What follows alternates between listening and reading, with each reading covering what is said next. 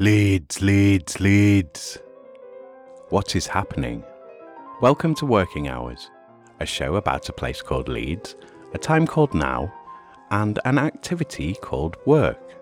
Working Hours wants to record 1,000 loiners over the course of this, the most important decade in the history of the human species, and ask them about what they do all day and hear how they feel about it. My name is Simon, and this is all my fault.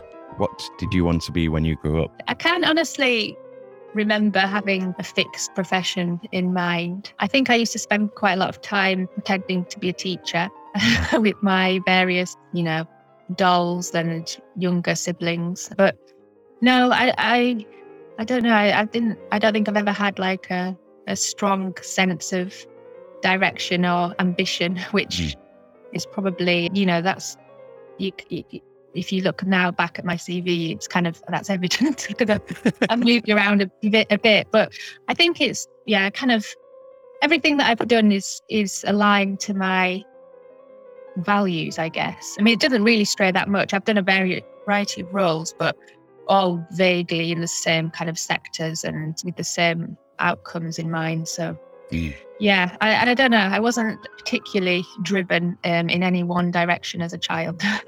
So what was like your first job? What was your first sort of working experience? And was that something that you liked? Did that influence where you later went? Or? Yeah, well, I mean, my very first few years of work, which were great, were in hospitality, I guess, like in a local, I'm from a very rural community, so there's not many options there for work as a, teenager, but we do have tourism. So, I worked in our family cafe during the day and I worked in a pub at night, and I worked, really, really hard in those jobs, but I loved them both. I loved especially the pub at night. I think that was just fun, basically. For a young person, that was fun. But in terms of a real kind of career after I graduated, my first job was actually in Leeds Market, working on a health promotion stall there. It was a really nice first job. And I was paid to run this stall, which was, broadly around health promotion, but I could kind of take it how I wanted to take it. And I focused a lot on food and we had a kitchen there. So it was just really nice to buy produce from the other market stalls and make food and then tell people how you'd made it and give out recipes. And we had over the time I was there, we built like a really nice community of people who regularly visited the stall, and we did like health walks around Leeds from the stall, and we got other kind of professionals in to come and talk about what they do. And it was, that was a lovely introduction to proper work, I guess. And I saw it in my mind. I mean, so that was nice. And that was my first introduction to working in charities, I guess, and appreciating the autonomy that you can get in certain roles within charities. You're not heavily governed by bureaucracy and layers of authority that you have to regulation and yeah, exactly. So it's nice. I've always done kind of similar roles after that, actually, like coordinator roles where I have one, pretty small but distinct remit to focus on, and I have a lot of autonomy in that role to deliver how I want to deliver. You're listening to Series 3, Episode 24, and to my guest, Laura McCulloch. This is another Zoom interview recorded on the 4th of May 2022. Hello, loves. Welcome to Radio 4 from Hell. Laura McCulloch has worked for 15 plus years in the voluntary sector, starting her career in Leeds, then Edinburgh, London, and back to Leeds again. Laura has worked in a range of organisations and roles, generally advocating for the rights of groups that are often regarded as vulnerable and experience exclusion, discrimination, and unfair treatment, e.g. people who are homeless, in poverty, facing addiction, poor mental health, or involvement in the criminal justice system. Originally from a remote village in the Yorkshire Dales, she has a particular interest in rural mental health and mental health stigma in rural communities. Her current role involves working with employers and business owners to help improve understanding of mental health, promote inclusion of people with mental health difficulties in the workforce, and develop workplace cultures and practices that are positive for staff well-being. Leeds Mindful Employer Network is a peer support network enabling local employers to learn more about mental health and well-being at work. Through the network, Laura promotes the National Mindful Employer Initiative, which allows employers to sign the Mindful Employer Charter for employers positive about mental health. If you're interested in the Mindful Employer Initiative, go to leadsmind.org.uk/help-for-employers/mindful-employer-leads.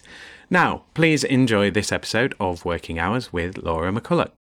What is it that you're doing now? So my job now is with Leeds Mind, and it's coordinating the Mindful Employer Network in Leeds and West Yorkshire. So it's a network of all sorts of local employers and businesses who are interested in mental health and well-being at work. So it's a very diverse network, and it's great because so many different industries are represented there and different sectors, and they come together in our events to share their good practice, what they're really proud of in terms of how they're looking after their staff, and also their challenges. And it's designed to be a bit of a peer support network really for employers to share what they're doing and learn from each other. And over the last 2 years of the pandemic, I think well-being has just kind of become a massive topic where really increased its profile, where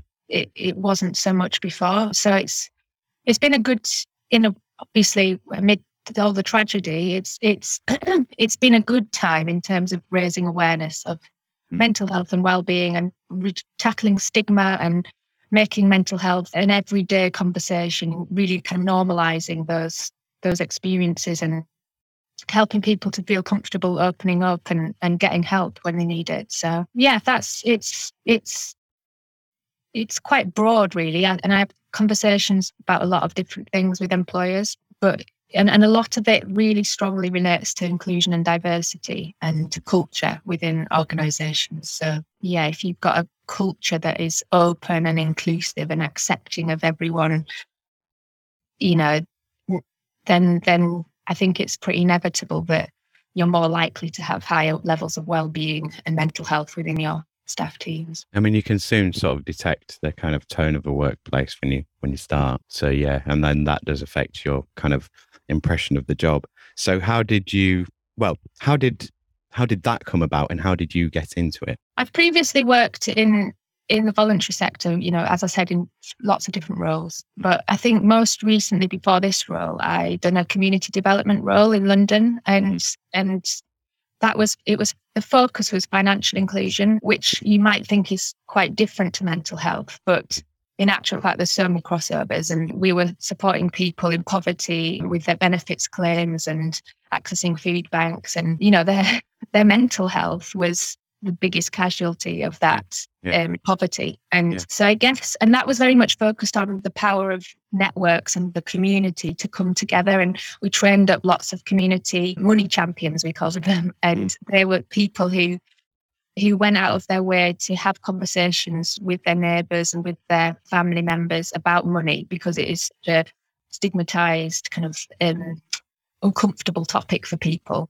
Just to get people talking, opening up, sharing experiences of debt, and acknowledging that it's something that so many people have to deal with, and spreading the message that there was free debt advice out there, because a lot of people, were having sleepless nights worrying about debt when and being targeted by loan sharks or targeted by private companies selling their services. When in actual fact there was some really great free debt advice that they could access that they didn't know about. So that was kind of my first introduction to the power of networks and the community to support each other. And I guess that's what I found attractive in this role, because even though it's quite a different network, it's the same ethos and the same principles of peer support and people, learning from each other. With my role being very much a facilitator, I'm not an expert in any of it, but I can bring people together and facilitate, create that safe, inclusive space for people to share and learn and support each other. Cool. So, I mean, you obviously enjoy this work and the work that you've gone into. Like, what are the kind of downsides of the role? The downsides, definitely the lack of funding and the impingements on my capacity. It's hard. It's really hard to see what can be done, but know that you don't have the time and the resource to implement it, or, to make progress how you'd want to make progress. So I think that's a shame, but I think it's a very common experience, certainly in our sector. And I think there definitely is a conversation to be had about the voluntary sector and our role and how low we are prepared to bid for some of these contracts.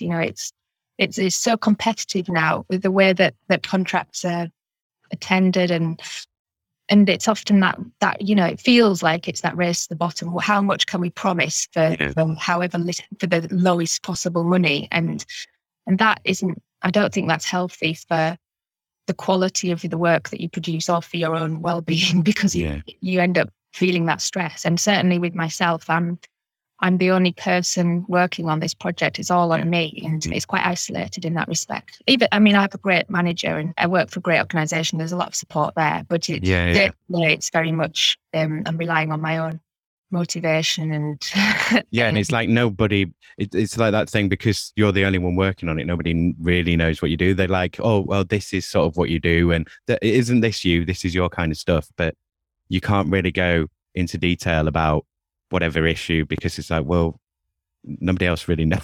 Can't really share this with. Yeah, exactly. So we'll start off, and I think it's probably relevant here. I have on previous episodes, I've talked about sort of wellness and well-being and so on. And obviously it came up as I recorded through the pandemic. So take us through your kind of lockdown journey. Were you in this role when we went into lockdown? Yeah, I just started. Well, I think I'd moved up to Leeds in the December before 2019, and then I started my job in January, and then obviously March, April we went into lockdown. So I was quite new in post at that point.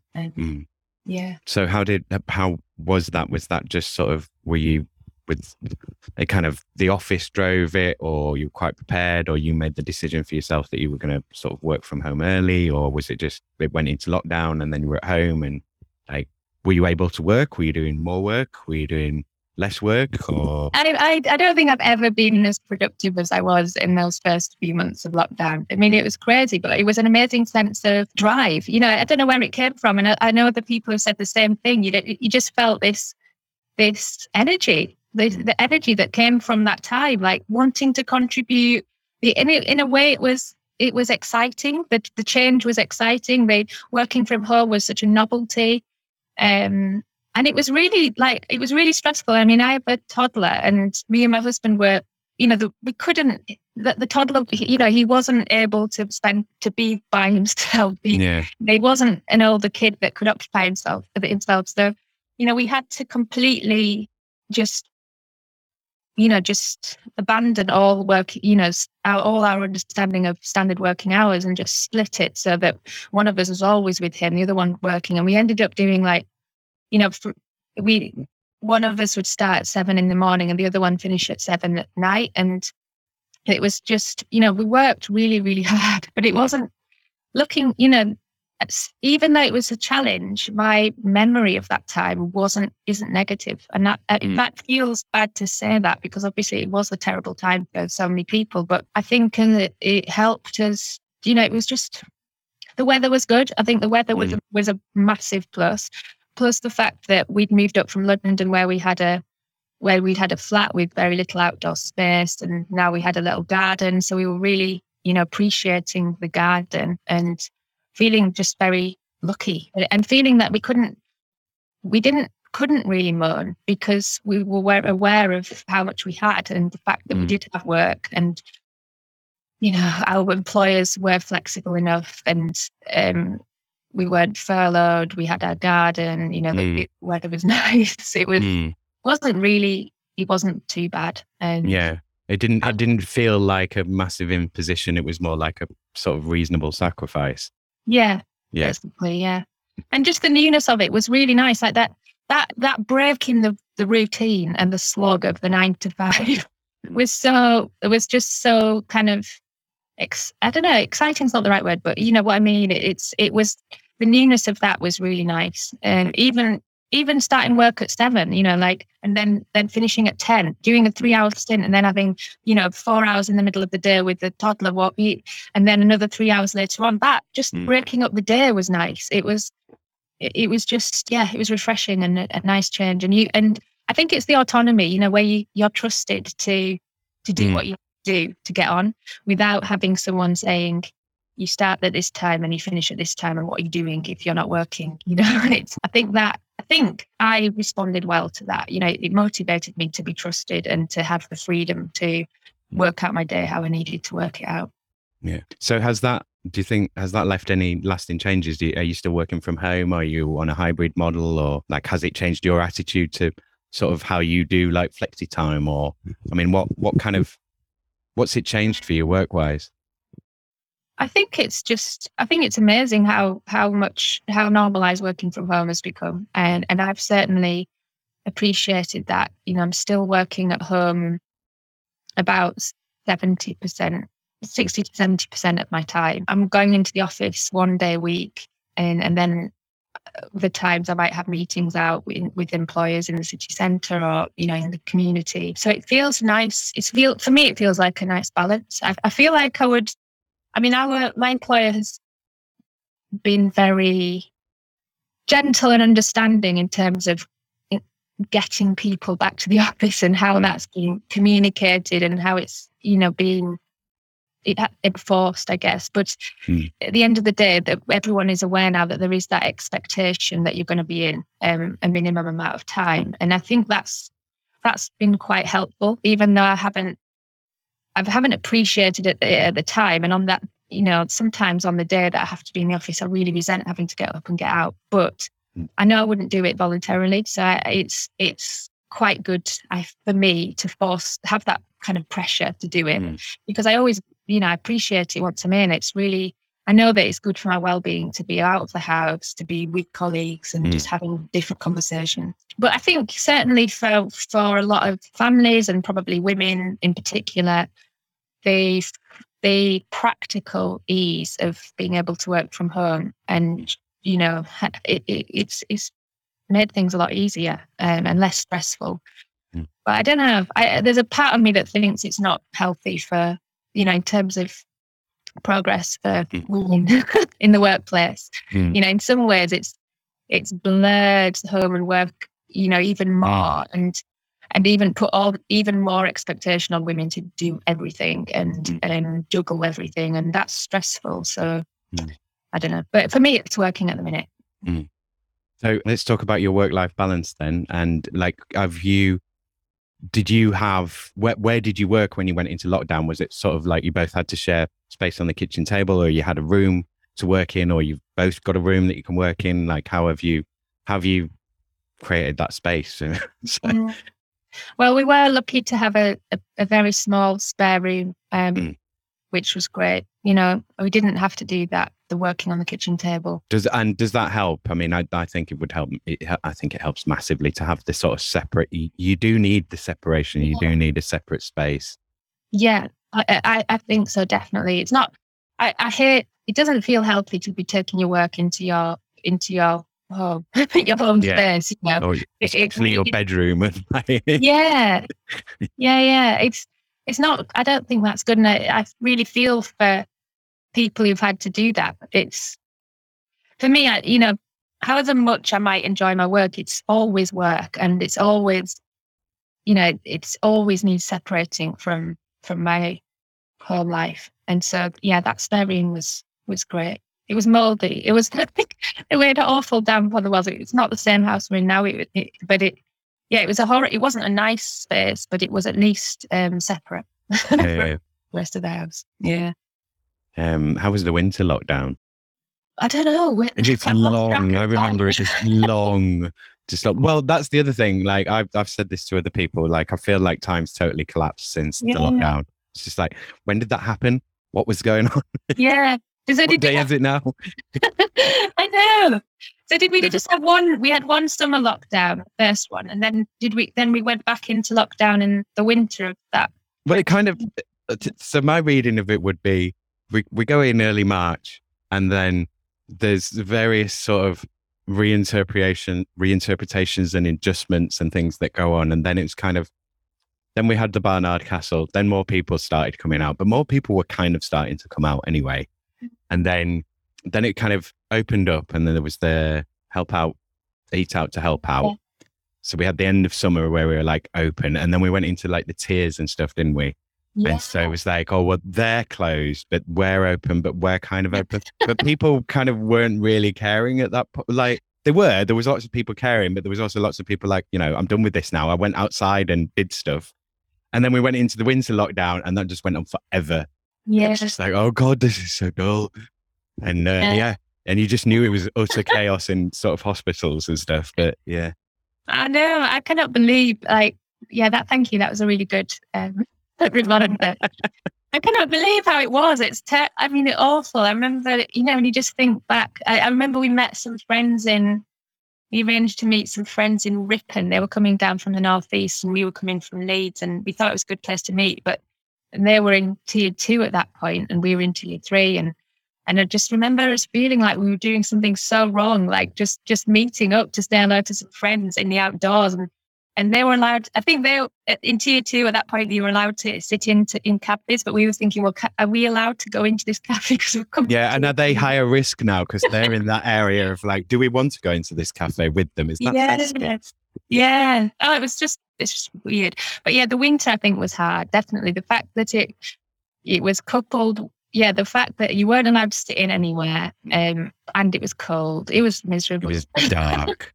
Yeah, it was so long. I mean, I've complained about going into work in winter. Sort of getting up in the dark, coming home in the dark, and cramped buses, and wetness, and coldness, and colds. But yeah, I mean, after that lockdown I think there's something to be said for being able to go into an office even in winter, just like break up the darkness. Yeah. It was horrible. Mm.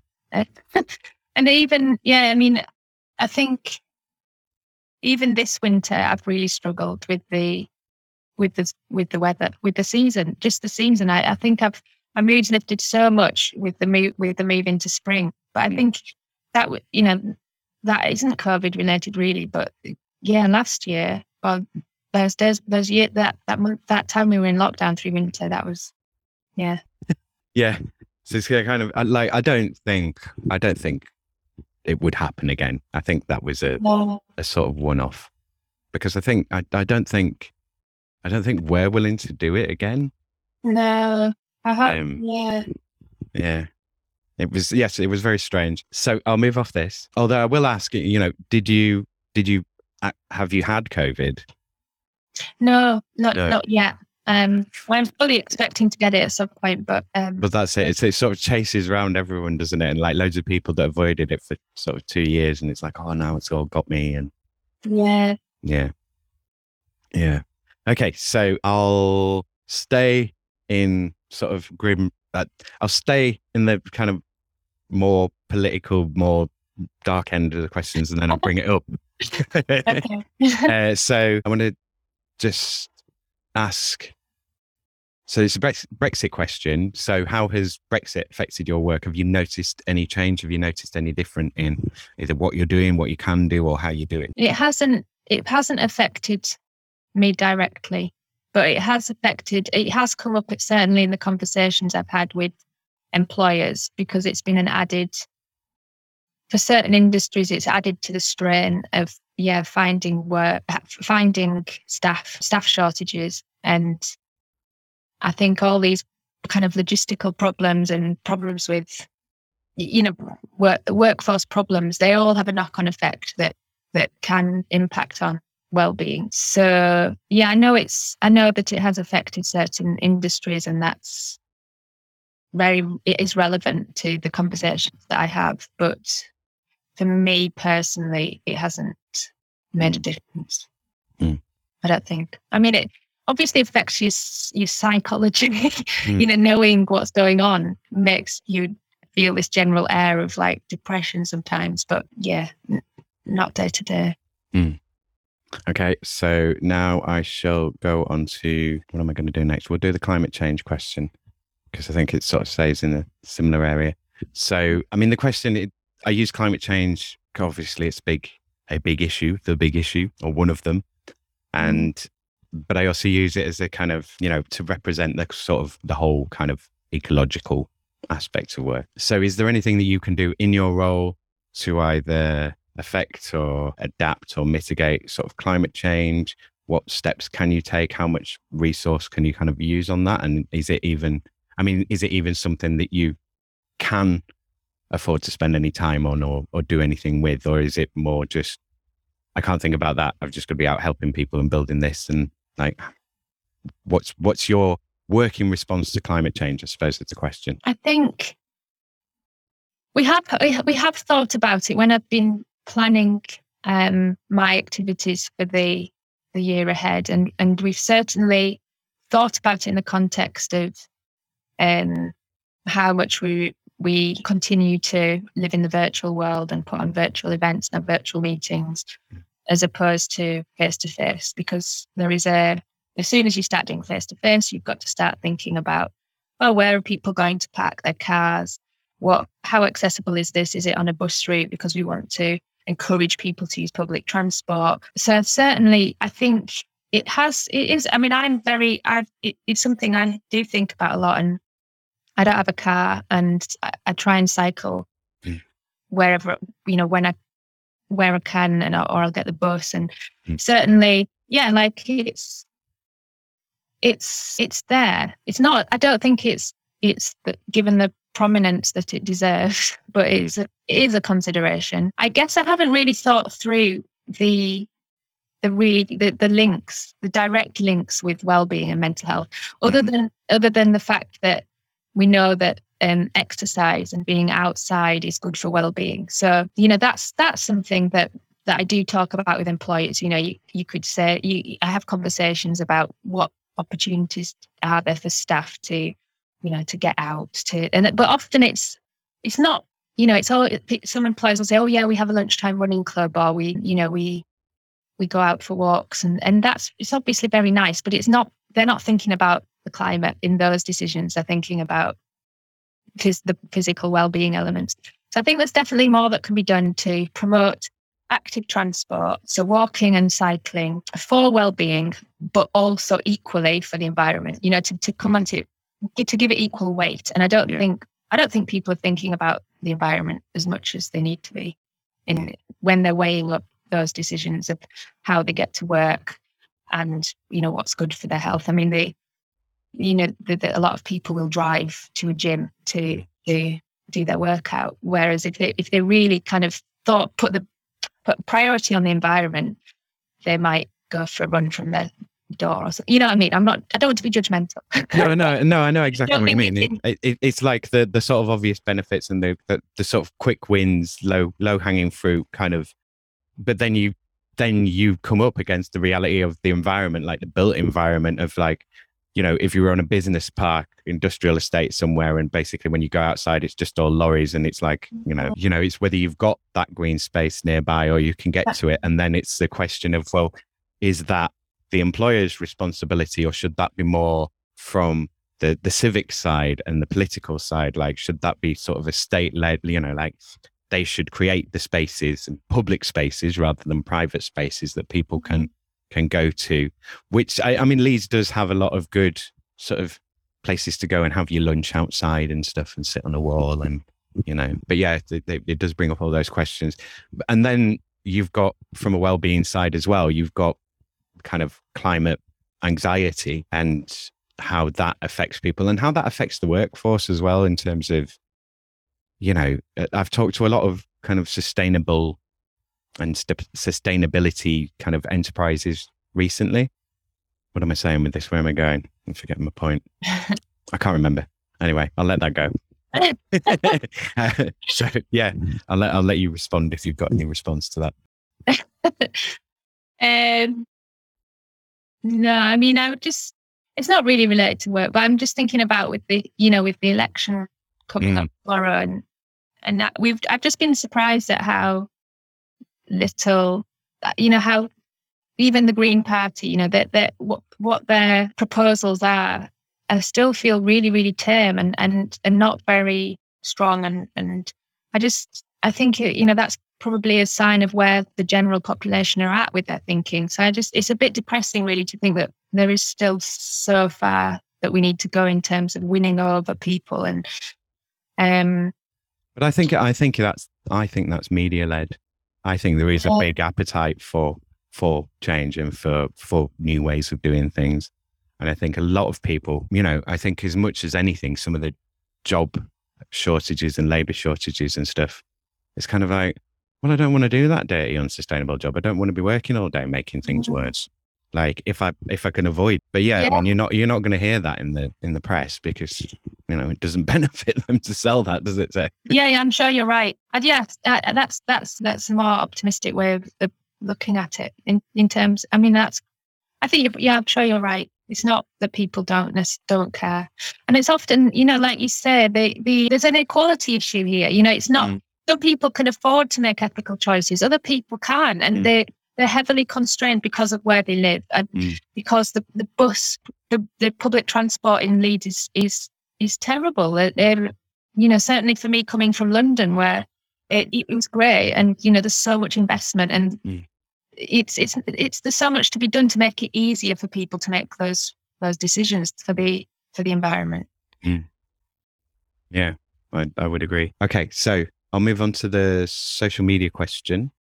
So the question is really about how much time does social media take up in your role? Like how much has it kind of taken up of your work time, and what benefit do you see from that? Is the benefit sort of immediately obvious? Can you see like the results, and is it really effective, and is it a good use of your time, and how much do you have to do it? Right. Yeah, it is something that I feel I have to do. I don't like using social media. I feel it sucks.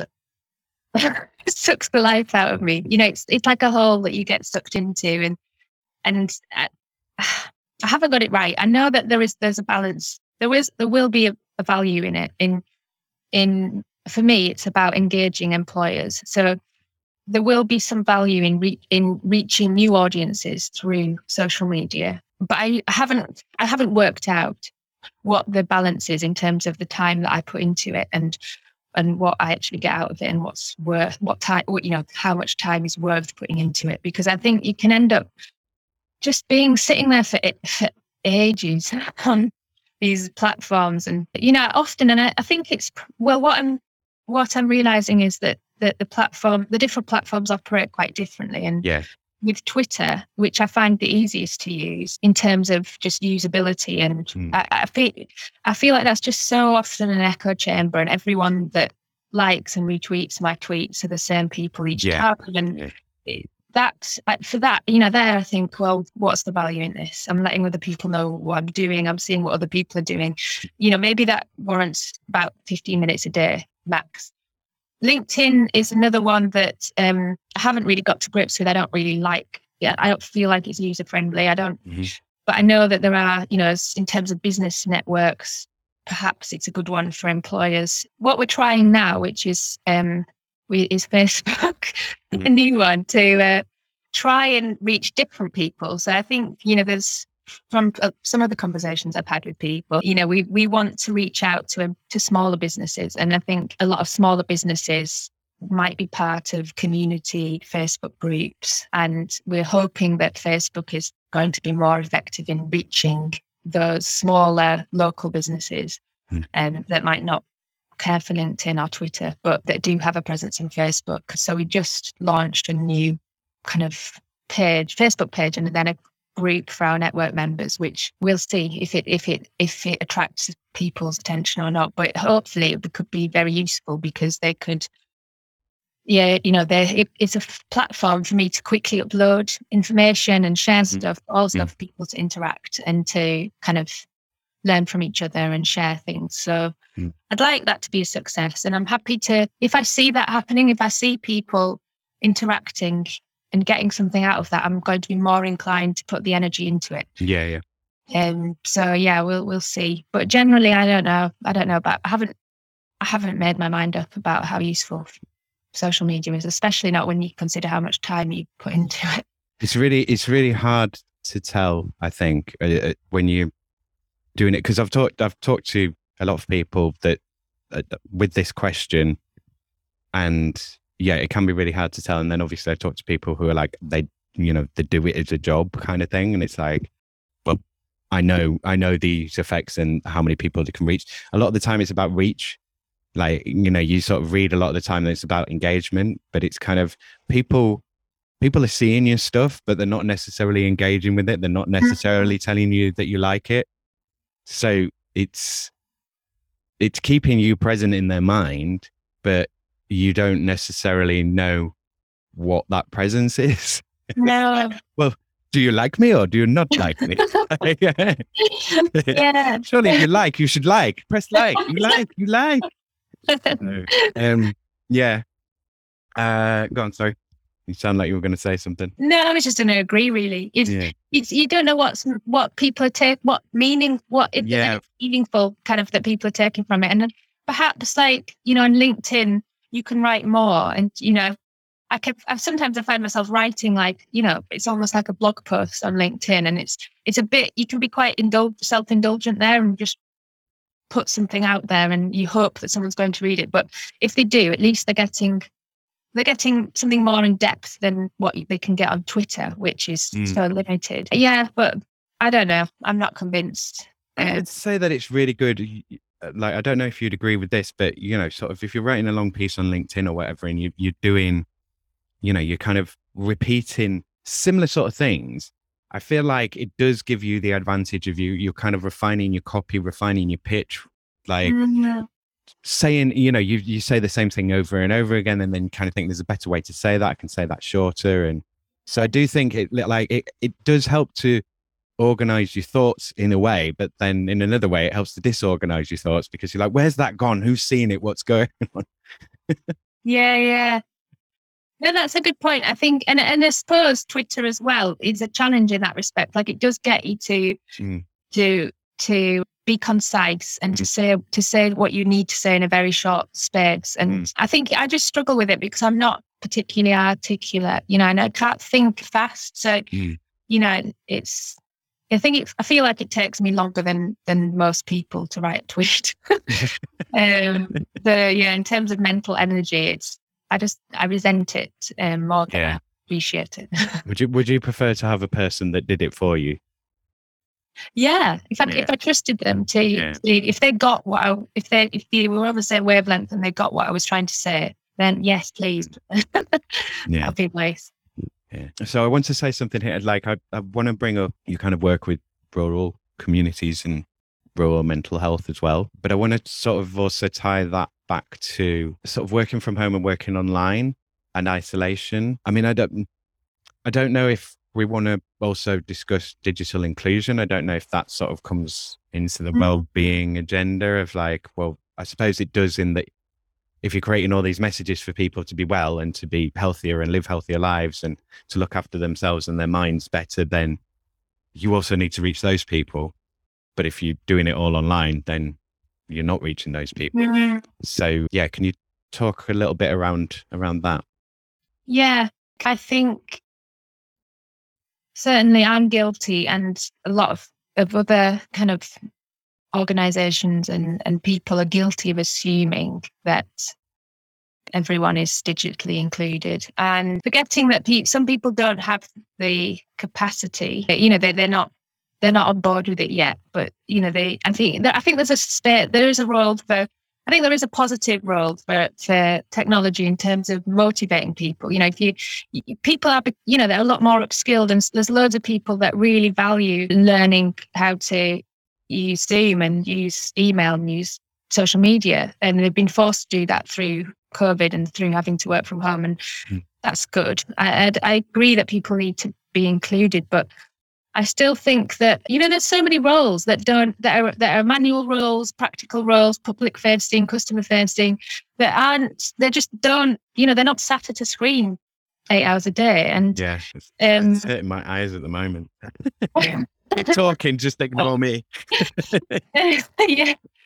So I think, so I was saying I've been guilty of putting stuff out through email, through my digital newsletters, through my digital events, and thinking, well, this is available to everyone. It's free. It's up to them whether they come. But whereas if I was being honest, I would be actually acknowledging the fact that no, a small cafe owner is not going to be able to attend a webinar at 12 noon. That's the busiest time. They're going to be on the shop floor. Those construction workers, they're out digging up the road.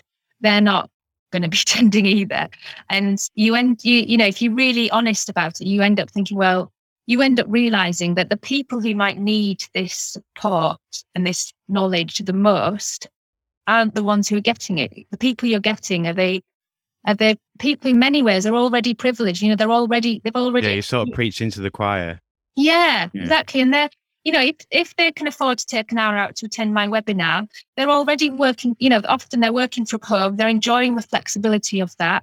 And that's great. But there's lots of people who haven't been able to work from home. They're required to be out. They need to be out. And I don't know what the answer is. I don't know how you make sure that those people are included, but I'm sure it's you're more likely to reach people if you do something face to face, if you go out to them, if you, rather than just sit here enjoying the ease of my spare room.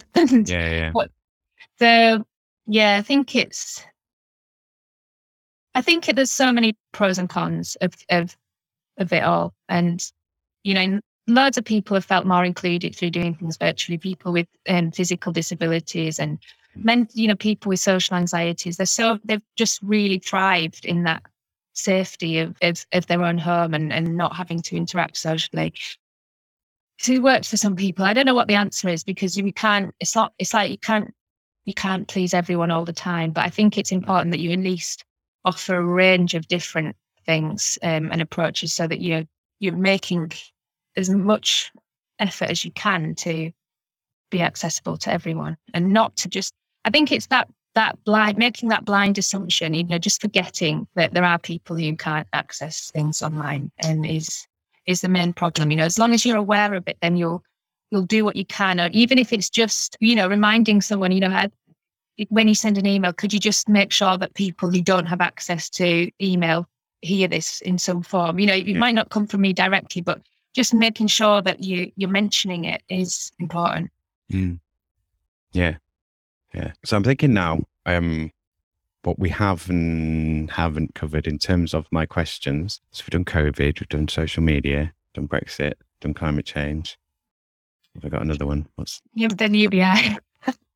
Have we not done UBI yet? No. All right. Okay. Well done.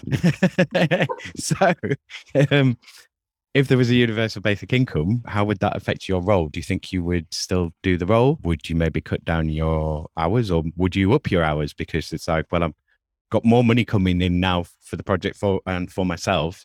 Now I can dedicate more time to it. Like, how do you think it would affect you? I don't know. I don't know. But I certainly wouldn't work more. I would probably want to carry on working, but a bit less. I feel like for me, the split needs to be majority of my time not working. So I think for 4 days rest, 3 days work might be ideal. I definitely need something to get up for, something to motivate me. I mean, I feel like, when you're doing the job, when you're working for a charity, you're already getting that kind of feel good advantage. Yeah, you're working for something where the meaning is more than money. Yeah, exactly. And for lots of people that gives you meaning, and that's important. And I would continue, I think that wouldn't change. So I need that. I need to be doing something of value, something I feel like is worthwhile.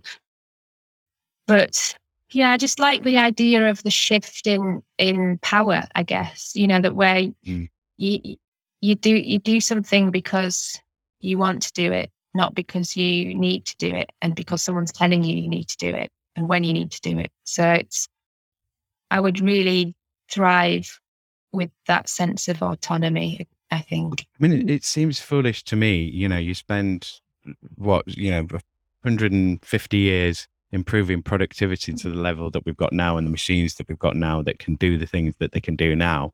And then they're like, oh, but let's bring back 12-hour work days. It's like, you should be working until you drop. Why? We have all these incredibly powerful, like, labor multiplying devices and, like magnifying devices. And it's kind of like, why should we be just working more? But then equally, lots of people, they are getting their meaning from their work in terms of what they're doing. Like it could be a commercial enterprise, but they really believe in what they're doing. Want to spend a lot of time on it because it's their project and it's something that they want to develop. And it's like, this is what I'm really into. So, at the same time, you don't want to sort of stop them from doing that. But also, I think you should you do need to switch off. You do need to delineate. You do need to, like, there should be a distinction between work and rest. And yeah, I mean, it'd be interesting to get your thoughts on this. So I've talked before about kind of leisure time becoming sort of laborized. It's like, it's work to have leisure time now. Like, you've got to watch this TV show and you've got to go to this place. And it's like, I shouldn't have a to-do list of things that's supposed to be my relaxation time. Yeah. Yeah, I know what you mean. It's exhausting. Yeah, it's exhausting, the pressure that you put on yourself to maximize the value of all your time. And I don't know, I don't know what the answer is. I can't imagine, when you just, because when you're so into a system, it's so a part of your life, you can't really separate, you can't imagine what it's like any differently. Sometimes when I have I crave for a weekend where I have nothing planned. It's so nice to just look at the calendar and think, oh God, yeah, we've got a weekend coming up where there's nothing. We're not seeing anyone. We're just, we can do whatever we want. And when that does happen, sometimes when I'm thinking, oh, it's a bit boring. Like, it's like we've lost the ability to do nothing and to be satisfied with doing nothing. And even though that it's good for your health, just to rest, it's like we've got it drilled into us that we have to be on the go and we have to be seeing people and doing things. And but then other times when I've had a really full weekend and I've thought, oh, this is going to be a really busy weekend, it's going to be exhausting. It actually feels like the weekend's lasted longer because we've put so much into it and it's been more positive. So honestly, I don't really know what the answer is, but I get you. I think you're right. Like, there's definitely a pressure to be making the most out of it. Do produce. It's like, no, don't. Chill, sit down, relax, enjoy it for a moment if you can. I know. And I feel like, often, like, having things to do around the house is that's the worst. When you just can't relax in your own house because you're aware of all the stuff that he's doing. Like, I definitely feel that, and sometimes I feel I can't relax completely unless I've left. I've gone out. I need to go out. Proper holiday vacation, like away. Get out. Yeah. And that's not good. We're very privileged. I mean, I'm very privileged to have a really nice house, a nice personal space that I should be able to enjoy being in. And it's crazy to have to feel that you can't relax there. I mean, I would say this is still kind of media and social media related and sort of, it's kind of advertising, consumer culture led. But I think a lot of that is screen time. And, like parents now most parents will be like, oh, screen time, a certain amount of screen time or whatever. But do we do that with ourselves? And we're like, it's like, you can only have 2 hours on the PlayStation. I'm going to play on it all night. And then I'm going to watch like non-stop streaming. And it doesn't affect me because I'm an adult and, I'm fine. But your brain's developing, so we have to protect you. So yeah. Ooh, our brains are working and we need to protect them and look after them as well. Yeah, I think you're right. I mean, I don't think I'm not actually that bad at screen time because I don't like it. I feel like I have that. I know what effect it has on me and it's not positive. I hate that feeling of having, 2 hours go by and just think, what have I done? I've been on Facebook like all this time. So I don't, and I think also having like a young child is really helpful in that respect because you just, you do your best to spend quality time with them and that often just, it's reading books and it's playing and it's not sitting in front of the screen. So I don't think I'm as bad as some people. Again, not wanting to judge, but I feel like I have a better control over it than some people do. I've got family members who just so weak. It feels like they're weak to the power of the computer and the social media. Whereas I feel like I've somehow managed to build up some resistance to it and not let it kind of control my life too much. Yeah. But I think you go through phases of it as well. Of like, you get drawn back into it, something draws you back in. I mean, if you didn't have to do it for work, do you think you would actually spend any time on social media or do you think it'd be sort of minimal kind of family stuff or? Yeah, minimal. I would, no. Yeah. No, I can't stop. I really hate it. I hate reading the news online, the trending stuff. Here's what you should pay attention to. I don't want to pay attention to that. Don't tell me about it. No, I'm useless at it. I think that's the problem. I can't interact on WhatsApp. It takes me ages to compose a reply to something on WhatsApp. And by that point, the conversation's moved on. It's just it doesn't suit me. It's a way of communicating with people. I'm not funny. A lot of people can think of really quick, funny replies to things, which I can't. So my replies are always deadly boring. I think, it's just not... It's just not for me. You feel like you're sort of like, just tone killing it. Like, yeah. It'd be better for everyone if I just said, just sit and enjoy. Just sit and watch. Read the funny comments. Yeah. So I've got a question on change in the workplace. So this is another kind of carte blanche question. So if you could change any 3 things about your work, so like starting today, so it's kind of like 3 wishes, what would you change? I would have a little team. I think I just spend it's only me and in doing my project and it's quite lonely. So I would definitely have a small team, someone to help with my communications, the social media side, which I'm, it's not a strength, and someone to help, just to go out and about with, to kind of just support that we can work together. I really feel like I'm not as creative as I could be, and not as confident as I could be if I just had more people to bounce things off. Yeah, I mean, you get that kind of, you're getting validation in what you're doing, you're getting to share the load, you're getting more ideas and tips, and people can, sort of carry on with the project that you might not have time for because something urgent's come up, and yeah, and people can give you criticism, which is really important, really useful feedback.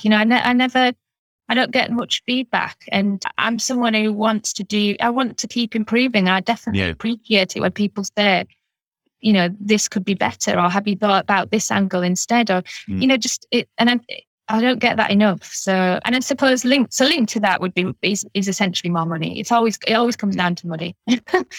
More money to increase the team, to increase my pay. That's an important factor. I much as I feel ashamed to admit it, but I often just, when I know about the disparities in pay in different sectors, and I know how hard I work for a charity on my charity salary that is a publicly commissioned service where, you know, all the terms and conditions that public sector workers get and the better pay that they get.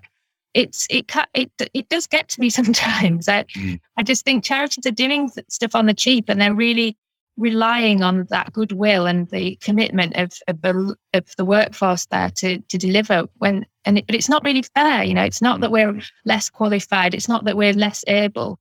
Sorry. No, it's good. Go again. No, it's good. I want to get you on to. Basically, so I think it's the kind of hand it over to you point, but I want to get into sort of the things that, or particular areas that you kind of feel quite passionately about, and the things that you enjoy, and the sort of wins from the job. Like, what are the kind of things that you've done in the time that you've been in this role, where you feel like that's a real, you know, we're moving forward here. We've done something.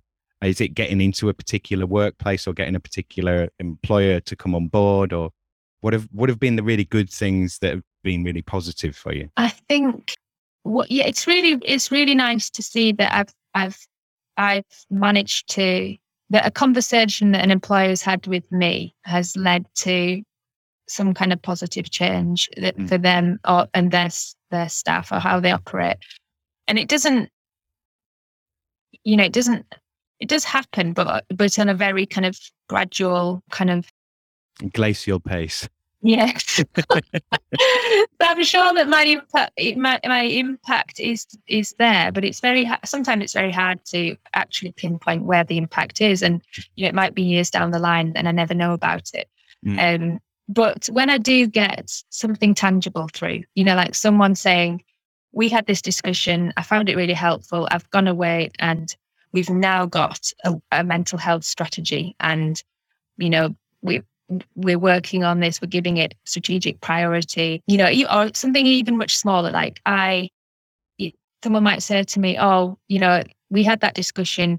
And then I decided to put out a blog to my staff about my experience of depression. You know, you gave me the confidence to do that. And I know why it was important to do that. So I did it. And this is the response that I got. And now, you know, someone else has come forward saying that they want to share their experience. Little things like that. It is really nice to know that what is just could just be a nice conversation is being translated into action that has some effect. And I guess, I mean, that it does happen, but not as often as it would be nice to happen. I'm just trying to think of what else. I guess sometimes I get employers to contribute blogs to for our newsletter and for our website, and it's just really nice to read those and to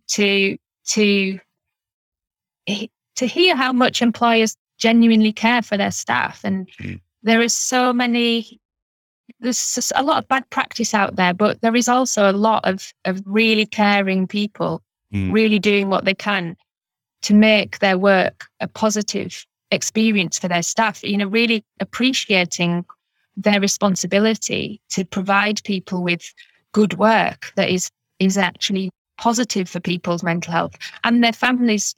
You know, there's such a massive knock-on effect. If someone's happy at work, then they're happy going home to their families, and their kids are getting, you know, more attention from their parents. And you know, it's massive. The effects of good work are huge, and equally the effects of bad work are huge. So I think it's just really uplifting often to be reminded of how much a lot of employers genuinely care, and you know, the lengths that they go to really support people when they're going through a bad time, and to not judge people, and to you know, try and get rid of the stigma that's attached to mental health. So I find that really rewarding, even, you know, whether I've had the impact there or not, it doesn't really matter. But if I can share it, if someone contributes a blog to me and goes to the trouble of writing down something, you know, in their very busy roles to send to me to get out to other employers, that's really, really nice. And it makes me think that,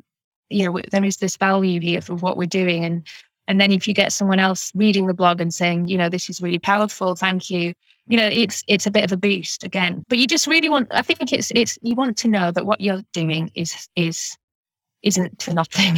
And you just need to get that feedback somehow. And it's really difficult in your position because you're kind of, it's like you're a hub, you're the sort of a centralized hub for information. So you're connecting employers and stuff, but the people that you're trying to reach are their employees. Yeah. So who you have no access to whatsoever because you're kind of walled off from them. So it's like, am I doing anything here? Yeah. What are my metrics? Like, how many people am I actually hitting? So I suppose unless you're getting from those employers of like, oh, well, we've done a wellness survey recently and like we compared it to last year and people feel that these things are better, they feel happier and this, that, and the other. Yeah. And I think another key thing, like a couple of key things for me there of when you were talking, firstly, pay and conditions, because we talk a lot now about the conditions, but it's like, an employer's sort of like, oh, well, we want we want the well-being and we want the wellness for our workforce and so on. And it's like, have you thought about paying them more? Like maybe that would make them more motivated and happier and make their lives easier at home and so on. And I know there's all sorts of arguments of this, that, and the other, but it's like, that seems to be missing from the conversation a lot. And the other side of it is the kind of, like you say, with employers who, there is a lot of genuine interest. Like, I don't think all of that is just cynical kind of bandwagon jumping and like buzzwords. And like, there are a lot of people who genuinely do want to care about their workforce, do want to care about their employees and, colleagues and do care about each other. But there is always that reality of when it comes down to it and the economic reality is like, we have to fire you or whatever. So there's always that tension there. But even if you think back to sort of Victorians, like they weren't bothered about their workforce. Like you might get a Titus Salt or whatever, but it's, even then you can say a lot of that's cynical and it's just about improving productivity. So it's that argument of, if we treat people better, will we get better people and better performance and better results? And is that the best way to do it? Or do we just scrape together whatever we can and just focus on getting some profits in? So it's a lot of, and then the good workplace, bad workplace thing of, so it's like, how are we defining what a good workplace is and a good workplace for who and at what level and what is a bad workplace and why is it bad? And so there's so much involved in it. And then there's like you trying to sort of move the whole conversation along in an office working on your own. Yeah, I know it's an impossible task. It doesn't really feel like the right amount of resources are being applied to it. Yeah. No, you're right. It's a big task and I've got to be realistic. I think, I've constantly got to be realistic, remind myself to be realistic about what I can achieve in this role. And it's very little, it's very much breadth rather than depth. And that's not why, I don't really like working like that. I'd rather work in depth with someone to make sure that it is not just tokenistic. You're right. Like so many employees will be jumping on the well-being, wellness kind of bandwagon and making it just a PR exercise. And I've got to be aware of that. And, it's even in the nice blogs that people give me, I'm very pleased to get them. But, there's something in it for them too. It's promoting themselves. And I'm not saying that it's a bad thing. I think, But it should be a win-win, shouldn't it? It should be like, well, you are actually genuinely doing this and that's a win for you that they're doing this. And they get to promote that they are doing this, tell other people, which is a win for them in terms of publicity, but it's also, like brand awareness, but also in attracting people, attracting the staff and the kind of talent that they want and building the kind of culture that they want. Yeah. So, yeah. And I think that's it. It's fine. That, as long as it's genuine enough and both, and there is that it's fine for it to be win-win. And because the more employers that do treat their staff well, the more they will attract the better staff, or the staff that are going to be more motivated to work for them, be more productive, like you say. And other employers, we would hope, that see that happening, think, well, we need to change too. We need to up our game so that we don't lose our staff. And we so you'd hope that as a movement, it does gain momentum through little acts, like little activities like that, like just putting out a blog or promoting what you're doing. And I don't, I know that businesses are, essentially it is about profit, and I don't want to be too idealistic, but I do think there must be somewhere also that you can have both. You can be motivated by profit, but you can also be motivated through your kind of ethical, moral kind of sense of responsibility, and they don't have to be at odds with each other. UBI. I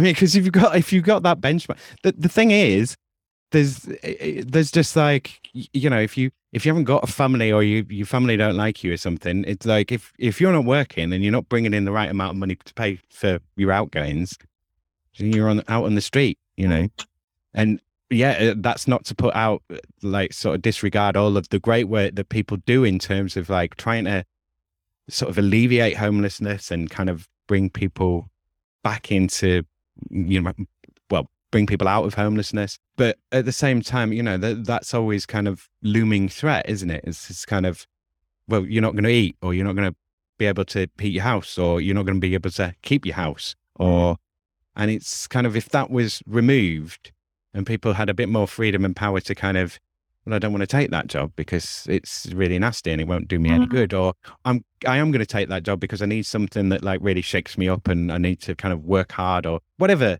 But you would have more choice. Yeah, I think.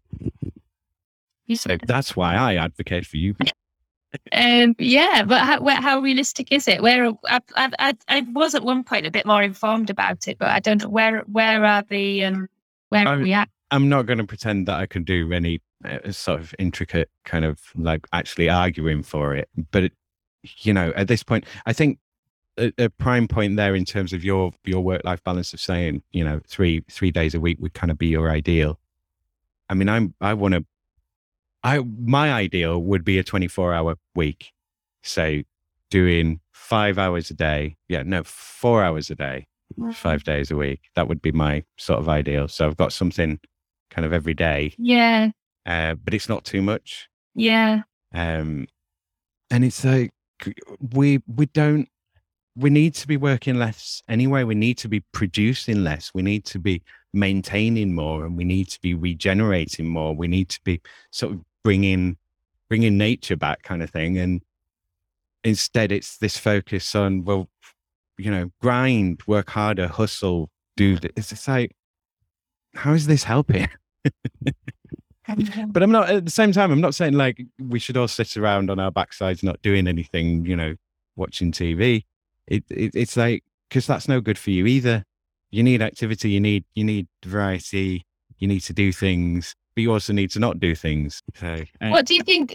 What role do you think there's value in, like, there's a lot of companies some companies are now becoming 4-day week companies. Yeah, I'm well into that. 4-day week, I think, is brilliant. I worked a 4-day week for a while, and it was great. Yeah. And it gave me time to sort of work on another project. I had a three-day weekend, which was fantastic. Weekends are not long enough. No. And the working week is far too long. And it's crept as well. Like, I noticed, sort of, because I was out of Leeds for a good while. And when I started sort of working in the mid to late 90s, it was very much, you sort of standard office hours of 9 to 5, probably an hour for lunch, probably get paid for that hour for lunch. And this is in like, basic sort of starter wage positions and so on. And now you'd be doing an extra half hour on either side that's crept in. You might get a half-hour lunch. You don't get paid for the lunch. And then, like little things taken away. It's like the chipping away of your power and also your material wealth, like in a very real way. And it's kind of insidious. And then we end up just sort of working more to consume more, to just And it's like, but loads of people are stepping back or do step back or are looking for a kind of, well, if I could just have this, it's like you spend a lot of time thinking about what could I really subsist on? Like, what's the lowest amount that I need to have to be able to actually do something that I want to do? And yeah, and then it comes back to that sort of race to the bottom thing. Yeah. What I like about the 4-day week scheme, though, is that they have to commit to not the actual take-home pay is not reduced, is it? Which is really important. I think it's. Well, I mean, that's a good way to get a pay rise and to get a boost in productivity at the same time, because we know that, you know, and like I'm sure loads of people who went through lockdown realized that they could be way more productive, but also by doing less sort of thing. I'm like, well, I'm actually using this time for work and I'm not using it to kind of avoid work or go and have a chat or think about something else. It's like, if I need to think about something else, I'll go do that. I'll come back. And then that's not non-work time. Does that make sense? Yeah. Yeah, definitely. I'm so much more productive when I've got a short period to work in. You know, when I've got the whole day ahead of me, I've got 8 hours. I don't use that. I'm not productive in that. But if I've got 3 hours, I'll use every minute of those 3 hours. Yeah. And then I've got 5 hours to just, to do something for myself, but be satisfied that I've achieved what I needed to for work. I think certainly, like that. I think that is such a thing we've got to get over in our minds, is the fact that is that assumption that hours spent at a computer is a productive hours. Yeah. And, we just need to abandon that. We need to just trust people to get their work done in however, as long as the outcome is good, then what does it matter how many hours they've spent doing it? Yeah. I think there's also something around, equality issues again, like, it's so much more acceptable, socially acceptable for women to take part-time roles because we have the acceptable reason of having childcare. And, the result is that a lot of women do work part-time and for really low pay. And I think it's on both sides. I feel like it's not fair. Like, surely everyone should be able to say, I want to work part-time. It doesn't have to be something reserved to parents and carers. And men should feel that they aren't going to be sniggered at for saying, I want to work, 4 days and whatever it is. I just feel like, I know so many people who are working full time who just don't have a young child to use as a justifiable reason to go part time. And why does it have to be like that? Why isn't it enough to say, I just want more time for myself? And yeah, I don't know. I feel like as a woman, I'm privileged in that respect, in the norm, in how normal it is for people in my position to work part time. So it's much more acceptable. But at the same time, you have to accept that you're going to get a massive pay cut, and there's only certain roles that are available part time. And it's not just a case of working less. You're getting low pay in the. Well, yeah, you're working less, you're earning less, and you're in those roles that. And that limits your sort of future potential earnings as well, because it's like, oh, well, you really want to make the jump from, it's like, I'm basically doing the same job, but because it's a full-time job there and it's a different organization, you're not thinking of me because I did this part-time and I was doing it cheap. Yeah. So you are thinking of me, but you want to pay me well under what you were going to offer for the actual role. Yeah.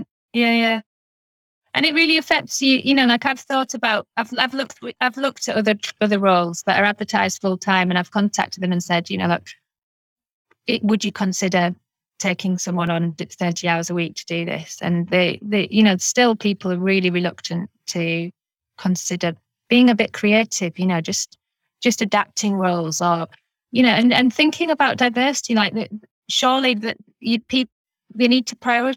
Organizations know that diversity is good, and getting a range of people in and is important. But if you're not willing to be flexible over things like flexible working, you're always going to get the same people at the same stage of their lives, but not always. I mean, obviously that's a massive assumption, but what's the point in restricting opportunities for people just for the sake of it, just because you can't get your head around picturing something a little bit different, and just recognizing like we say that people can be just as productive in less time, and that's a good thing for everyone if that person is having less time at work, more time to rest, more motivated when they are at work. Anyway, yeah. I mean, what do you think as well about, so I've worked in kind of workplace learning, lifelong learning, continuing professional development, that kind of thing.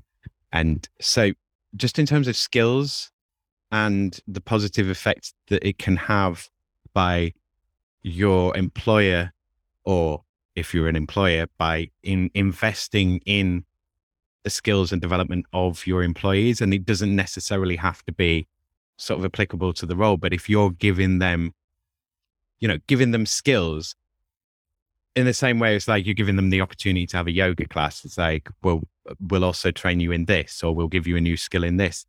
And the sort of argument is like, well, what if you train your workers and you leave? And I love the kind of flip side of like, what if you don't train them and they stay? So, I mean, does skills training, anything like that, does that come up in sort of the work that you do and the wellness agenda as it is at the moment? Apologies for using wellness agenda. I'm sorry I said that. That's fine. Lots of different terms that people use. It doesn't come up as much as it could do, and probably should do. I think you're right, especially when we're thinking about leadership and people getting, having progression and opening self-confidence as well. Yeah. Confidence for people. Yeah, definitely. I think that would, and there again, you if you're thinking about self-confidence, is that a career? Is that something to help someone's career, or is it something to help their well-being and their mental health? And the two are so entwined. You can't. It doesn't matter how you package it. You can package it however you want, but at the end of the day, if you're helping someone to improve their confidence, they're going to be feeling better at work and in the rest of their life, and feeling better mentally. And I think it's, again, it could be really good. I don't know why. I think it must be, it must be perhaps financial, that at the end of the day, a yoga class is going to be, it's some outlay, but it's not that much outlay. You're doing something that looks nice and it's not costing you too much. Whereas putting someone through a training course that ideally people might want it to be accredited, or, it needs to have some worth to it, that's probably going to cost you more. And like you say, that person might leave. So what, was it worth it? But if they leave and you've trained them and you're like, oh, well, we spent a fortune on them, they might come back. Yeah. And they might come back with a whole bunch of other skills, and they might stay this time because it's like, I've worked in all these other places and they never did anything for me. It's like, you guys, I always remember you guys, because if it hadn't been for you, I'd never been able to do X, Y, Z. Like, yeah, I think often employers maybe do offer support to those sorts of things more than staff realise, and it's an opportunity. It's something that needs publicising more. And I know, I'm just remembering now, because I did, in a past role, I did a master's part-time while working full-time, and my employer actually contributed a bit to my fees, even though it wasn't related to my work. It wasn't in any way, a requirement or linked to my work directly, but it was just something that I happened to read about on our internet, that they had this fund for study. And, it wasn't much, but it really meant something, that I really appreciated it, because it was just a small charity, but the fact that they could give me 1,000 towards my fees a year was just really nice. So I think it doesn't have to be much. It's not really about the quantifying it. It's about the gesture, and that the value that it shows that they put on you as a whole person, and not just seeing you as someone to be productive in your very narrow role for the time that you're with a certain company. Yeah, I think that because learning is so good for your well-being, isn't it? You know, that competence, feeling competent, it gives you the confidence, it enlightens you, broadens your horizons, so many benefits. So I think there's I think that there's an opportunity to really broaden people's understanding of well-being and move from looking at yoga and running clubs and to other things, and really think about what it means to be happy and to be content and what you need for that. And it's different for everybody, but yeah. To listen to people, and to not impose stuff, not say, well, we think this is good for you, so we're going to give you this. That doesn't work. I mean, time and time again, these initiatives fail because they've been imposed from the top. They haven't been asked for. They haven't come from a place of listening. So I think employers just need to really, first and foremost, listen to their staff, know what their staff need and want, and then take it from there. And often their money would be better spent in different ways, like and also not everything costs money. Often you find these big employers with huge well-being budgets just splashing out on things here, there, and everywhere, and then the basics, like their line management skills, are terrible, and they don't know how to actually have conversations with their staff. What's the point? It doesn't make sense that money could be just given away to a charity or something. Forget the money. You don't need to spend money if it's not going to have some genuine use, but really invest your time in where it's needed, which is, often it's not about particularly expensive things. It's kind of the basic interpersonal skills that you need to conduct healthy relationships with people. Yeah. I want to get you to kind of talk a little bit about this. So kind of relentless positivity, and then going back to the sort of social media stuff of this kind of everyone's happy, everyone's successful, everyone's beautiful all of the time, and like we're all great and we're all so positive and we're all happy, and like, oh, you're having a bad day, but be happy anyway. Think about a nice thing, and like, the image of happiness, the image of wellness, and the like, I think that there's a level in the sort of toxic positivity, I think is the term that I've heard to describe it, of like just so much relentless, like, be happy, that it can overwhelm people and just be like, oh, I'm not interested in any of that. It's making me so depressed. So just sort of, I want to get your take on how happiness and wellness and health is kind of perceived, and like, what is the place for being upset and being miserable and so on within there, like how I just want to get you to sort of comment on that. I think I find it really annoying that certainly the social media element, but again, I feel I feel like I don't get influenced too much by people's positive images on social media, because I know it's all fake very often. But I think it's really dangerous. And I've had some really interesting conversations with employers who tell me that everyone's happy in their organization. They've got a lovely, loving family culture. Everyone belongs, everyone gets on. They've got their pool tables, they've got their bean bags, and this is just a happy place. And then you say to them, well, that's great, but the statistics say that 1 in 4 people will suffer a mental health problem at some point in their lives. 1 in 6 workers currently are experiencing poor mental health. Where do you fit that? Do you think that, do you feel that just doesn't apply to you, in your company? Or is it the fact that because you've created this super happy veneer that people wouldn't even feel comfortable to opening up and telling you if they were feeling really depressed, and the fact that that you're putting pressure on people to have this, to really kind of put on this positivity all the time, it's surely going to make people's mental health when people are struggling even worse, because they can't even be honest about it. And they feel they've got to put up this front to pretend everything's fine because that's the culture and they need to fit in. It's stifling. And I think, if you deny, and some of these companies will say, they'll be really uncomfortable talking about mental health. They're really comfortable talking about well-being and wellness, but not mental health. And mental health just doesn't have a place. It's something uncomfortable. It's something ugly and doesn't apply because they've put all this resource into creating such a happy environment. And that's just very naive and dangerous, because, when people are struggling, they need to be able to talk about how they're feeling. They need to access help. And if you're not creating a space where they're comfortable doing that, then it's only going to get worse. So I think there is, I'm guilty of always trying to see the bright side of things. It's my coping mechanism. Certainly, it is how I operate.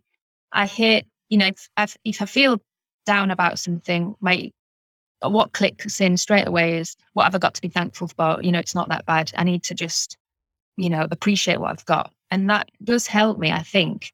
But I do think that there is a balance to be struck, and we have to just be honest. Like, sometimes we all just have bad, really bad days or really bad experiences, and life is full. No one has a perfect life. Everyone suffers relationship breakdowns, bereavements, disease, illness, and that really affects our mental health. And we need to acknowledge that this is the norm, and support each other when it happens, not just shut people down and make people think they've got to put on this face, which isn't helpful to anyone, because it, as we know, through what's the point? Where's the value in making other people believe that you're living a perfectly happy life? You're only making them feel they have to do the same. They have to put up a front, and it's It's like, oh, you're sad. Oh, that's terrible. Why don't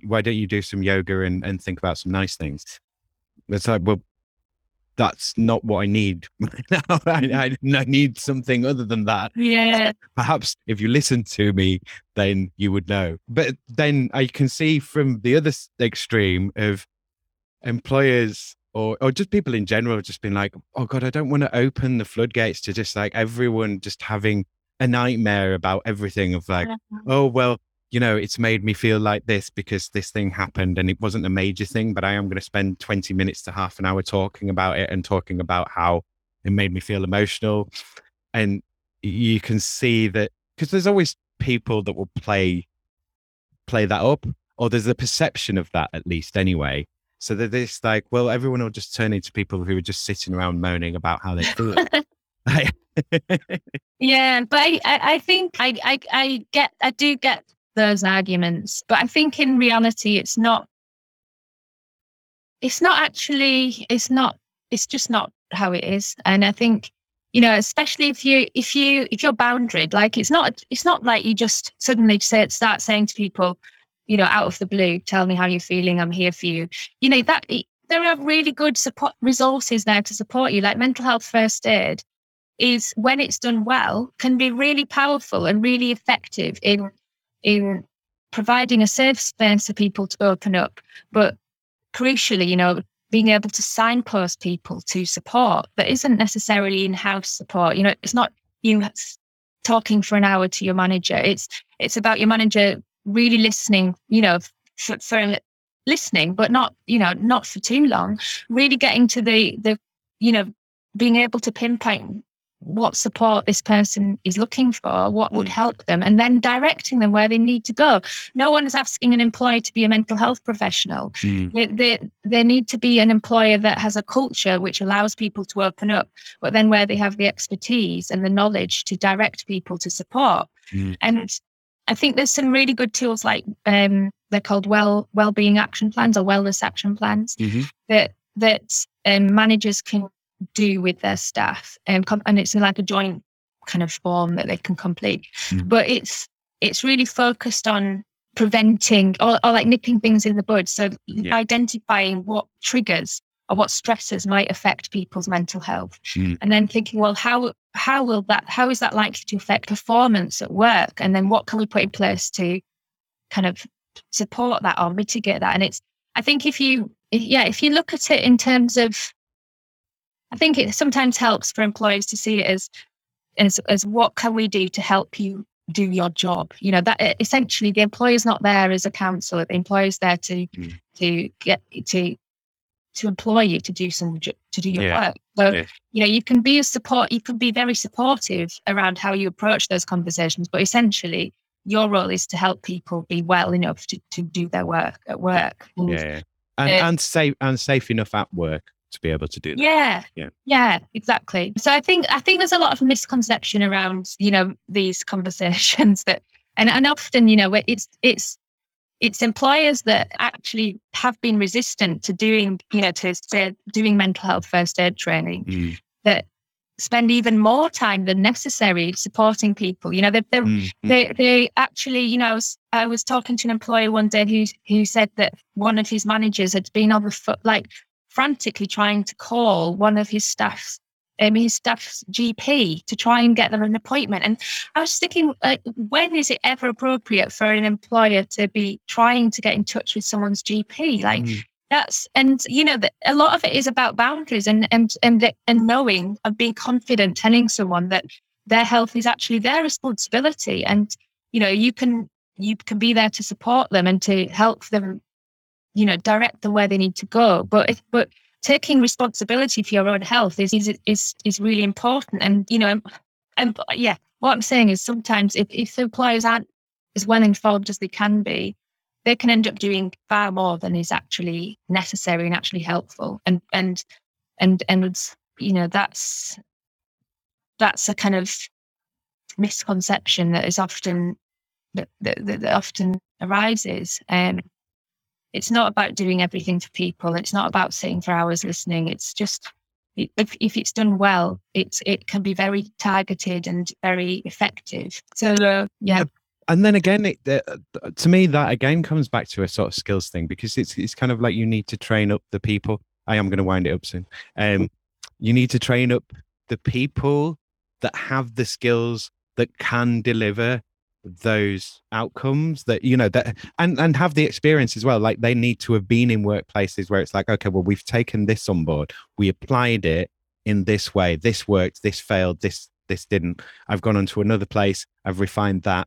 Now there's a whole body of people who have experience of like being able to go into a workplace and make that culture kind of work. Does that make sense? Yes. You see, it's like you're kind of starting the conversation, but what it needs is like with sort of champions and stuff to go on and to embed that and to make that work and keep going and to refine it and to make it part of the conversation. Yeah, definitely.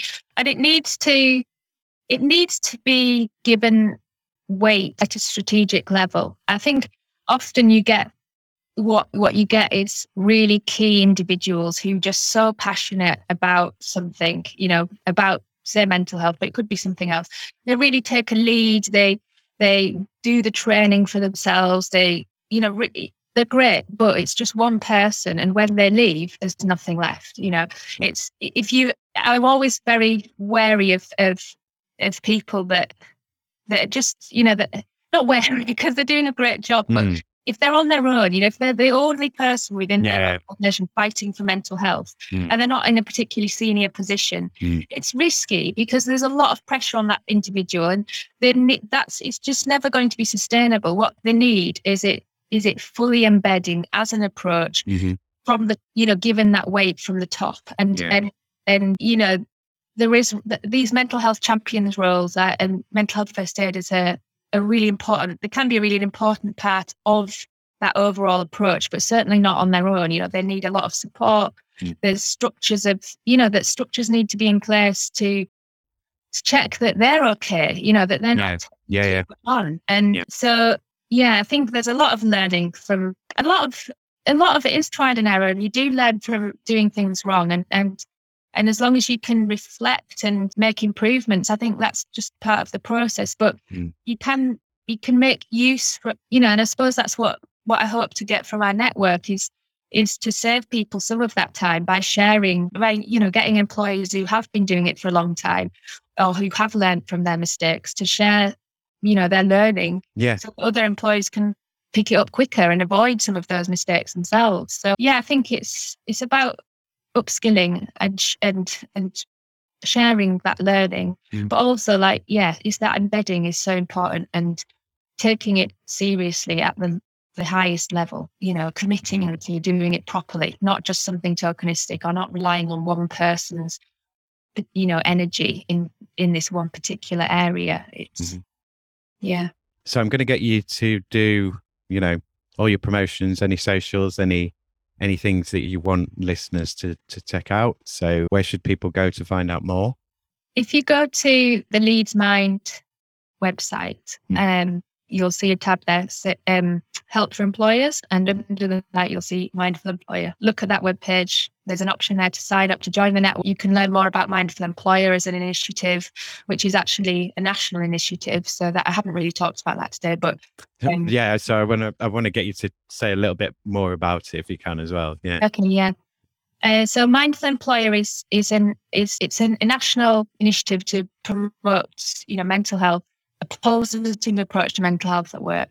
And it's coordinated through the NHS in Devon. But there's thousands of companies, employers, businesses around the country who have committed to being positive about mental health and signed the Mindful Employer Charter, which has, I think it's 6 charter points, and it's aspirational. So it's not about having an end point and reaching it, which a lot of kind of charter marks are. It's basically just saying that you're committed to keep working on your approach to mental health and keep trying to tackle stigma, trying to promote inclusion. And so it's a very gentle one for employers to sign up to, really. And if you were being cynical, you'd say, this is, it's too easy. People can just do it and not actually have anything to show for it. But I think on the whole, especially for small businesses who don't have massive budgets, it's a really nice indication that you care about mental health. You're willing to take it seriously enough to commit to signing this charter. And it's a sign to your staff and prospective staff that you're not perfect. You're not there. There's no end point, but you're going in the right direction, and you believe, your beliefs are positive around including people and understanding mental health.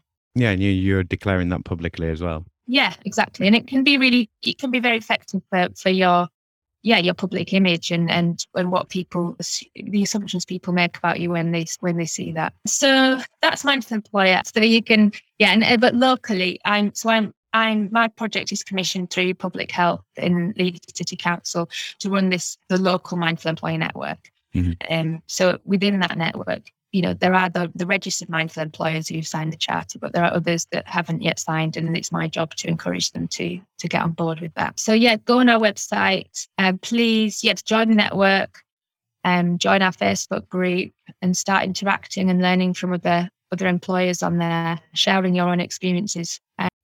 Is that sort of, like you say, is that for any kind of company of any size? And are you looking for any kind of particular industries? Do you want to try and, is part of the remit of that is to try and get, say, we need a company in every sector that's signed on, or is it just? Ideally, we really want to increase the diversity of the network. We've got nearly 400 local employers in the network at the moment, but it's not, that's not an even spread of all the industries. So we are particularly targeting, given the current kind of cost of living crisis that we're in and the financial strains that people are going to be under, we're particularly targeting those businesses that don't have much resource themselves to put to this, don't have massive training budgets and wellbeing budgets, but would appreciate some free support.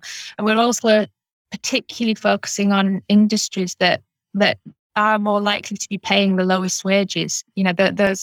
Those sectors that rely on minimum wage jobs often, and 0 hours contracts, those least secure roles. And, even it's not that we're going to say to employers, you need to stop using 0 hours contracts. We appreciate that's it's a really necessary way of employing people sometimes in certain sectors, but there are still ways of using 0 hours contracts that are more positive for people's well-being. Very small changes that you can put in place to increase that sense of security that people might have. So Yeah, like we're thinking particularly retail, hospitality sectors, also sectors that predominantly might employ male workers because of the links with suicide. Yeah, but we're definitely open to everyone. And if you're an employer that is just vaguely interested, even just a tiny bit interested in any of this, this is a place for you, because it's not intimidating. It's it's a very safe place. Yeah, it's like an easy first step to make. Yeah. And we have a 10 steps toolkit, which again is the toolkit that you can access online, that is designed to be a very gentle kind of introduction as well, to guide you through some of the steps that you can take to start working on this. And I can come out and meet with employers to run through the toolkit and to share ideas and discuss different ways of approaching things. And is it all calm, or is there also a space for shouting and smashing plates? Yeah, definitely. Yeah, we have to keep the conversation respectful, but that means that there's still scope for people to voice their anger, and I think that's important. But no sales. That's the only thing. We have to be quite picky sometimes over what we can promote, because it can't be seen as a platform to advertise and Thank you again to Laura for being my guest. Thanks again to all my guests, and thanks to you, Leeds, for being my subject. And of course, most of all, thanks to you, my dear listener. Come back on Monday to hear me talk to John Stewart from the RMT.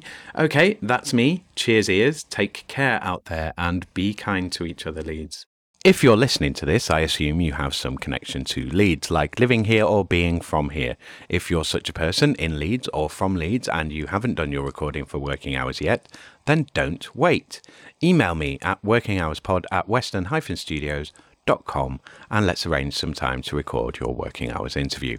If you want to be a guest on the show, put guest in your subject line and add a short bio in your message along with some indication of your availability. I will need a 2-hour window for us to record in. I can record in your work time or during your downtime. I have been recording interviews for Working Hours for over a year on Zoom, but I can record offline as well. How do you feel about work? What do you like and not like about your work? You can be on Working Hours anonymously, or you can promote yourself, your company, or your brand. Cleaner or owner, what is your experience? Have your voice heard for a change. Share your wisdom with people who want to hear it for a change. Give us the inside skinny on what's happening in your industry. Loiners, what are you doing in the world? What is Leeds doing most of the time? Be a part of local history. Be on Working Hours. This is your show, Leeds. It's all about what you are making and have made of yourself and of our city. Do you even know what you're doing? If you think you do, then come and tell me about it. Come on Working Hours, even if you don't know what you're doing. I certainly don't. Email me right now. Quick, get a pen. workinghoursPod@western-studios.com. If you're allowed to do that, that is. If you're not allowed to do that, then maybe sneakily tell me why. You can email this show securely and anonymously via westernstudios@protonmail.com. And I could alter your voice on a recording and keep you anonymous. Come and tell me how awful and dodgy your employer is. If you and your business aren't ashamed of what you do, then let's hear all about it. What good are you doing the rest of us? Are you socially useful? Am I? Is this? Send your feedback, questions, comments and queries right now to workinghoursPod@western-studios.com. Follow this show on Twitter @WorkingHours3 and on Instagram @WorkingHoursPodLeeds to find out when new episodes are being released, or to DM me with any questions or comments. Or you can use the hashtag WorkingHoursPodLeeds on either site to find me. I'm on Facebook at facebook.com/western_studios_Leeds. And I'm on LinkedIn. linkedin.com/in/Simon-Treen, or you can go to my company page, linkedin.com/company/Western-Studios. Yes, I have a company of one. To be fair to me, I am the best company that I have ever worked for. If you want to work with me to make a podcast or any digital audio content in Leeds, then get in touch. Whether it's for a cause, for publicity campaigns, product promotions, sales, or just for your own passion projects, then get in touch with me, Western Studios, now.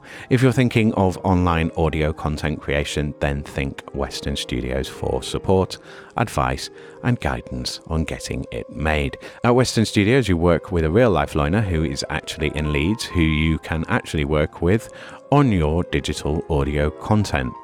Not a piece of software, not a course of articles or a series of live chats and video courses, but me, a person, in physical place-based reality. So don't wade through vapid articles and videos and podcasts about how to make podcasts by disembodied virtual people on the web. Get on with making your podcast now. Then, when it gets hard and expensive and it all goes wrong, which it will, then call Western Studios to make your podcast with you or even for you. Western Studios will take on your podcast's boring, time-consuming and painful admin, recording, editing, transcription, whatever. Tell me about your podcasting pain points and I can make it all better for you. I feel your pain. For a charge, I'll share it. Remember, podcast work is work. Leeds businesses, Leeds campaigns, Leeds brands. Got an inkling that you'd like a podcast but don't know where to start? Hit me up at makemypodcast at western-studios.com and we'll start making your podcast straight away. The first hour of arranged consultation and pre-production time is free, and then I charge £25 an hour after that. I can arrange hefty discounts for the right projects, so tell me your idea and your budget and I'll tell you what I can do for you. What do you have to lose? Time. That's what. Time is running out. Temperatures are rising. The sun's getting real low on humanity now. So make your thing and make it now, because you and all your future ancestors who will now never be will be holding your peace for the rest of forever. The best time to make a podcast was 10 years ago. The second best time is right now. Writers in Yorkshire, what are you doing with your lives? Hopefully you're writing. Well, I know there are listeners out there who want to hear great original writing performed as audio content that is about and for and has been made in Leeds. How do I know this? Because I am one of them. Help me make your old screenplays, unpublished novels, unperformed plays, stories, poems, and performances. Whatever you got, baby. Make it as podcast content. Is your work arty, salacious, pulpy, strange? Good. I want to make it into a podcast or audiobook. I get to practice making shows and you get a finished, performed and published version of your writing. Save yourself the hassle and the headache of making your podcast by giving it to me instead. And finally, once again, please let this show, what you're listening to right now, Working Hours, get big and strong by joining its Patreon. Support Working Hours online. Be a champion on Patreon. Don't ask the membership fee. It's £1. For £1 a month, you can really inspire me and motivate me. Maybe one day you'll even cover my costs. Go to patreon.com/working hours pod to sign up, or go to Ko-fi, ko-fi.com/working hours and join me there for £1 a month. Be super awesome and join both. There's a monthly live stream on the Patreon and you can get access to the Working Hours Discord with a Ko-fi membership. So do both. Go crazy. Spend on me like there's no tomorrow. Why not? Your planet is burning. Your house is on fire. Your governments are criminals. The oil industry are maniacs. And bankers are completely insane. We're losing everything. Act like it. Do something new and something different. Work for peace and plan with kindness. Remember to like, share, follow and subscribe to Working Hours. Tell your gran, tell your housekeeper, tell your gardener, tell your parole officer, tell your boss. Tell Leeds, and I'll see thee next time, our kid. Working Hours is presented, edited and recorded by Simon Treen for Western Studios Leeds Limited. The music was The Bees from Chopin's Etudes, which is in the public domain, and was taken from museopen.org.